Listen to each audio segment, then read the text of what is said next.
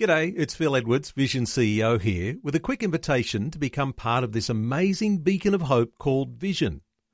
Together we can put our love into action to help people of all kinds build or rebuild their lives on the truth of God. Please consider the part you can play during our upcoming Visionathon appeal, remembering that it's your support that makes Vision possible, including this podcast. Life, culture and current events from a biblical perspective. 2020 with Neil Johnson on Vision. On a Tuesday, we like to check in with Alex Cook, our Ask Alex segment. Alex, our finance expert. Alex Cook, a special welcome back to 2020. Thanks, Neil. Great to be back. Hey, Alex, financial holiness. For some, that's going to sounds a little highfalutin. Sounds like a little bit high church sounding. You know, listeners will be thinking, "Oh, he's probably got some of those collars on," you know, and maybe a funny hat or something like that. So, hey, what do you mean by financial holiness? Good question. And look, I'll start with a dictionary definition of the word holiness itself. So we'll look at it, I guess, from what does the word holiness mean? Because it's a very prevalent word in Scripture. And so this concept of holiness, as we find in Scripture, is the idea of being spiritually whole or sound, of unimpaired innocence and virtue, free from sinful affections, pure in heart, godly, irreproachable, guiltless, and acceptable to God. Now, it sounds like a pretty tall order when you read it like that, but a very useful definition. And the reason why, it sounds like a tall order, but of course, it's the qualities of God Himself, and that's one of the reasons why I think we need to focus on it. But then, of course, I've added a new dimension. I'm not trying to add to Scripture, of course, but really just trying to look at it from a financial perspective. You know, I think in our society, and even in churches to some degree, I think we've become very tolerant of sin to some degree. Now, not of course, that doesn't apply to all churches, but I think we've lost this concept of holiness and how important it is for a believer to walk holy. And of course, we need God's help to do so. But when it comes to the financial side of it, it's particularly important because, you know, it applies to all sorts of things. I mean, when you think about it, every day people get up, they go to work, they interact with people, and money is involved in our day-to-day life. And therefore, we need to be holy with the way we handle our money. And that could be all sorts of things, such as our day-to-day transactions, the way we deal with cash with others, the way we deal with the tax office, are we making sure we're being honest and trustworthy? What about the way we invest our money? Are we being holy in the way we go about that? Are we investing in things, for example, that harm others? And also, and obviously a big area of this holiness is around business dealings. Do we honour the agreements that we enter into? Do we pay our staff fairly and do we pay them on time? Do we not overcharge our customers? These are all areas, if you like, that I would say fall under this idea of being financially holy. So it's a very important area, I think, for us to explore as believers, but in the context of holiness itself, which, as I say, is a quality of God Himself. So holiness, not just in the way you talk or the way you look, and not even just in the way that you lead your organisation, but it starts in the heart. Let's talk about this sort of thought that holiness starts in the heart. And of course, what overflows from the heart, it moves into our actions and the way we appear to others. But when we talk about financial holiness, how does that really, how does it emanate from the individual?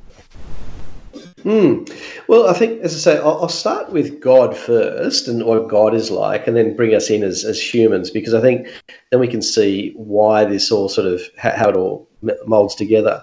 So when I was thinking about this topic of holiness, I looked up on, good old Bible Gateway, which I'm sure many believers have logged into many times. The word holy appeared 551 times. And now, if you withdrew 104 of those, because they were referring to the Holy Spirit, which of course is a person, God is one of the forms of God, and then of course, if you put the word holy and holiness, you get up more than 900 times it's found in the Bible. And of course, the reason for this is holiness is one of God's attributes. In fact, I would argue it's potentially one of the most notable of all his characteristics. And, it's a very much, in Scripture, whether you look in Old or New Testament, you see it appear quite prevalently. It says, make every effort to live in peace with everyone and to be holy. And it says, without holiness, no one will see the Lord. So it's actually a critical thing here. In fact, when you think about it from a scriptural point of view, when we're saved, the Bible makes it clear God cannot tolerate sin. And of course, the whole reason Jesus died was to wash away our sin. And the thing is about this is we're not just saved, we were saved so that we would be holy. In Ephesians it says, he chose us in him before the creation of the world to be holy and blameless in his sight.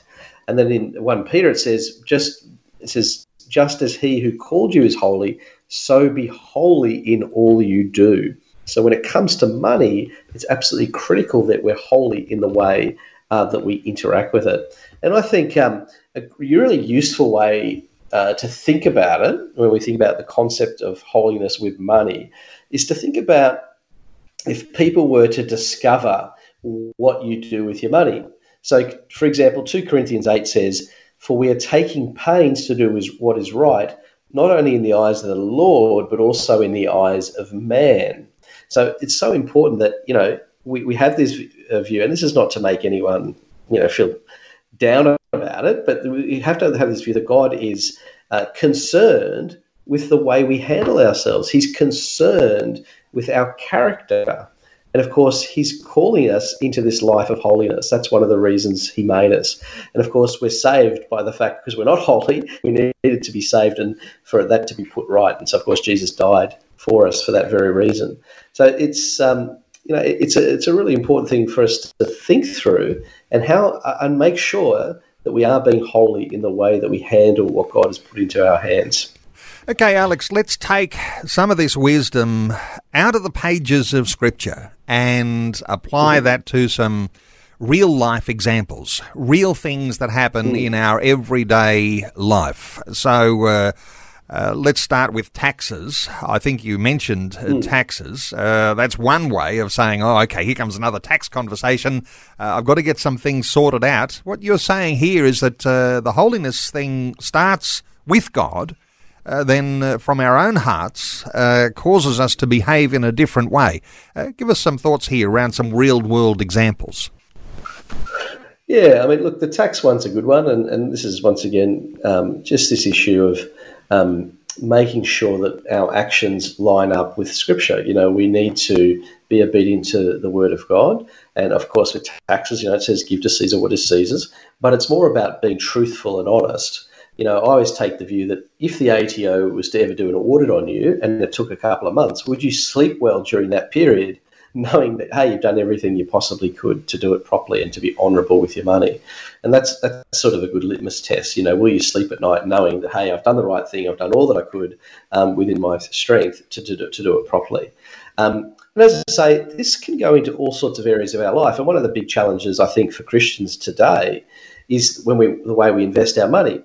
Investment is, may have been something historically that was more for wealthy people, but these days most Australians are invested in some way, whether it's through our superannuation or through actively trying to invest money. And of course, when we think about that from a holiness perspective, are we investing our money in such a way that reflects that? Other thing. Now, look, we live in a fallen world, so many things will, of course, be tainted.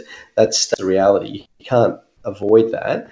But are we being intentional about trying to do the right thing and to sow the resources that God gives us into good soil? Or are we investing in things that harm others, like casinos or could be alcohol, or there's all sorts of areas where we think maybe that's not what God is wanting me to do. And of course, as I mentioned earlier, the one I think that's really critical for Christians is just in our day-to-day dealings with others. Many people listening will have some sort of, business interest. Maybe they work for somebody else, or maybe they're a business owner.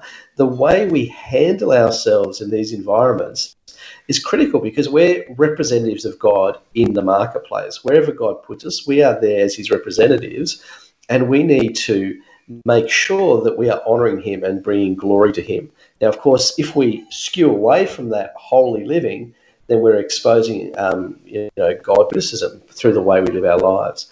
And of course, as I mentioned, some of the really obvious ones, and you see this quite a lot in Australia. I'd say every year for the past couple of years, it's been found out that many large corporates in Australia have been underpaying their staff. It's also very common that when immigrants come to Australia, they then get poorly paid by the employers here. So that's the kind of thing that may not really be obvious initially, but it always gets found out. But as a Christian, we're called to, as I say, live holy lives, and we shouldn't be behaving like that. We should be the ones leading by example. In fact, I look forward to the day when society and governments look to Christians as being the ones that they can rely on and the ones they can trust to do the right thing in society. And of course, once again, it applies to all sorts of areas of our finances. Classic area is when we price things. Is the price that you're selling something to somebody, is it really the price, or is it there's all these add-ons that they're going to discover later on down the track? So we're just going to be really transparent with people. We need to be very honest and ethical in our dealings, because we're trying to be like Christ. At the end of the day, holiness is about trying to, we want to, as Christians, become Christ-like, and therefore start becoming more holy. Now, the only thing I'd caution people here is this is not about being perfect. None of us are going to be perfect this side of heaven, and so we need to keep that in mind. But we need to strive as believers towards this lifelong journey of becoming more Christ-like and being holy in the way that we behave and the way we live our life, in our dealings with people. Alex, when we reflect on the thought being trustworthy with a little, that God then wants to make us trustworthy with a lot, there is a certain sense here, isn't there, that holiness is a principle in the middle of this, because on the little things, if we can get those right, then we can advance to some bigger things and be trustworthy and holy with the way that we're in charge of pretty significant things. 100%. In fact, I love that particular passage that you're referring to. And that's, I think, one thing that Christians need to realise is that sometimes God will withhold from us because we haven't been trustworthy with small things. God doesn't want us to have too much that's too hot to handle, so to speak. So we need to prove ourselves faithful with the little things so that we can keep going on in that journey and taking more and more responsibility in our lives, not just financially, but it could be in leadership roles, also things, as we prove ourselves to be faithful with the little. And of course, each of us have different amounts as it is. Some of us have a little, some of us have a lot. But whether we have a little or a lot, we have to honour God by making sure we do the right thing. And that, of course, can then lead to more. And I believe that God will release more funds to those who prove themselves faithful. A lot of people think, if I just give money, God will bless me, it'll all come back to me. Well, actually, it works like when God can trust you and see, and he knows what we're like anyway, when he can see that we're trying to live faithfully to him and honour him and live lives of obedience, that's when he will bring more resources into our life so that we can continue to build and grow and fund the things that he has for us. Alex, you might say you can talk about being financially holy. I guess a contrast to that might be financially corrupt. We might find ourselves, making those sorts of contrasts. We might even be putting ourselves on the corrupt side because we say, I haven't given a whole lot of attention to this financial holiness. Nobody's holding me to account on this. As you said a little bit earlier, sometimes even in church life, we're much more tolerant of the unholiness than we are of promoting the holiness. So if you're talking about a process of becoming more holy, as you said, Perhaps perfection is a really big ask, but becoming more holy. What would you say about a process? Yeah, look, to me, this is a lifelong process, and Christians use the term sanctification as the Christian term that's applied to this. And really, what it means is to sanctify something is to set it apart. So, for special use, to sanctify a person is to make that person holy, if you like. So, it is a journey. It's not something that you arrive at the moment you become a Christian. It's a journey that we go through. But to me, the process really starts with making a decision in your life that you are going to be holy, as in you're going to treat it as an act of obedience. I talk to people about their goals all the time, particularly, their financial goals and so forth. But rarely has anyone ever said to me, my goal in life is to be holy. And I'm sure most of us would say, do I really think about that as a goal? But it's tragic when you think about it, because it's obviously one of the key reasons that Jesus came to save us was to make us holy. Before we were unholy, and of course he died on our sins. Died for our sins and washed us clean to make us holy. So very important that we see it as a goal of our life and as an act of obedience to have a move towards holiness. And of course, this is really, it's a work of the Holy Spirit. So ultimately, God is going to take us on a journey and refine us over time. The Holy Spirit, if he is described in many ways through Scripture, as a counselor and as a guide, etc. But one of the things that the Holy Spirit will do is expose our sin. So if we've been financially unholy, more than likely, it's going to be exposed to you at some point when you're ready for it. And you'll see in Scripture the alternative, the way we should be living. And of course, the Holy Spirit wants to guide us and change us over time. God doesn't whack us over the head. He takes us on. He's a God that will take us on that journey and bring us right over time. And to me, we've talked about issues around wisdom and so forth. But to me, ultimately, obedience is one of the pathways to holiness. Being obedient to God's word is what's going to take us on this journey. And really, it's about becoming more Christ-like rather than following some moral code. As Christians, we want to be more moral. There's no question of that. But it's not about becoming legalistic and just ticking all these moral boxes saying, yep, I've done that. It's actually about becoming more Christ-like. So that's the journey we want to be on. We're not trying to be perfect, but we are trying to improve and becoming more Christ-like along the journey of life. A wonderful way to reflect. We do it because we love God.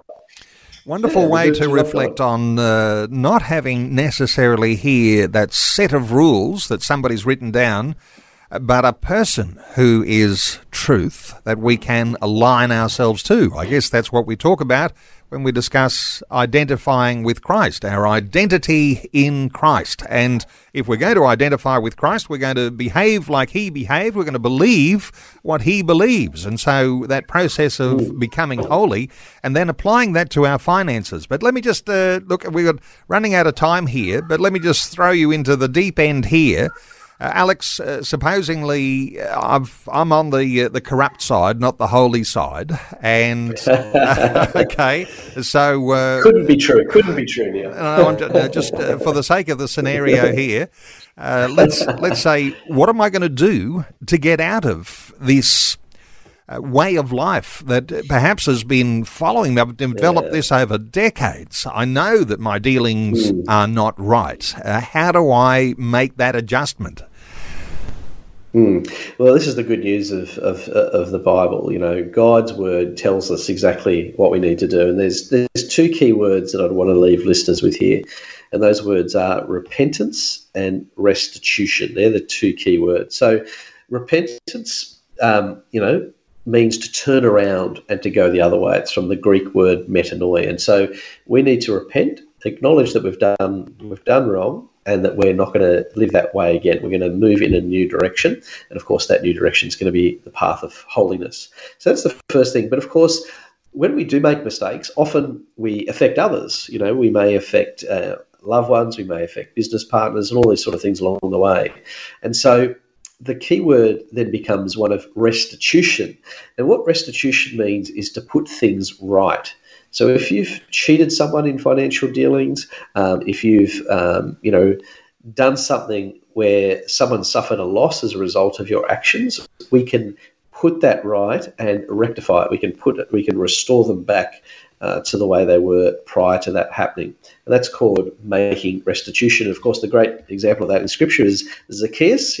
Jesus is talking to Zacchaeus, and Zacchaeus says, for anyone I've cheated, I'll pay them back 4 times over. And so restitution is a really important thing to put things right as a believer. So those 2 key words, repentance and restitution. Repentance. And that's how we can get ourselves back on track. Restitution. Alex Cook, time has run out, but for listeners to connect with Alex is the founder of Wealth with Purpose. You can check in on Alex and find out what he's got on his website, wealthwithpurpose.com. And we'll often mention those free resources that you can find there when you're trying to get your finances on track. Free ebooks, the My Toolkit, free videos. There's podcast content there too. You can follow Alex on Facebook and on Twitter. There is even an Ask Alex at wealthwithpurpose.com email, and we can address some of those questions here on this segment on Tuesdays. Alex Cook, always great getting your insights. Thanks so much for sharing those with us today on 2020. Thanks, Neil. God bless. Thanks for taking time to listen to this audio on demand from Vision Christian Media. To find out more about us, go to vision.org.au.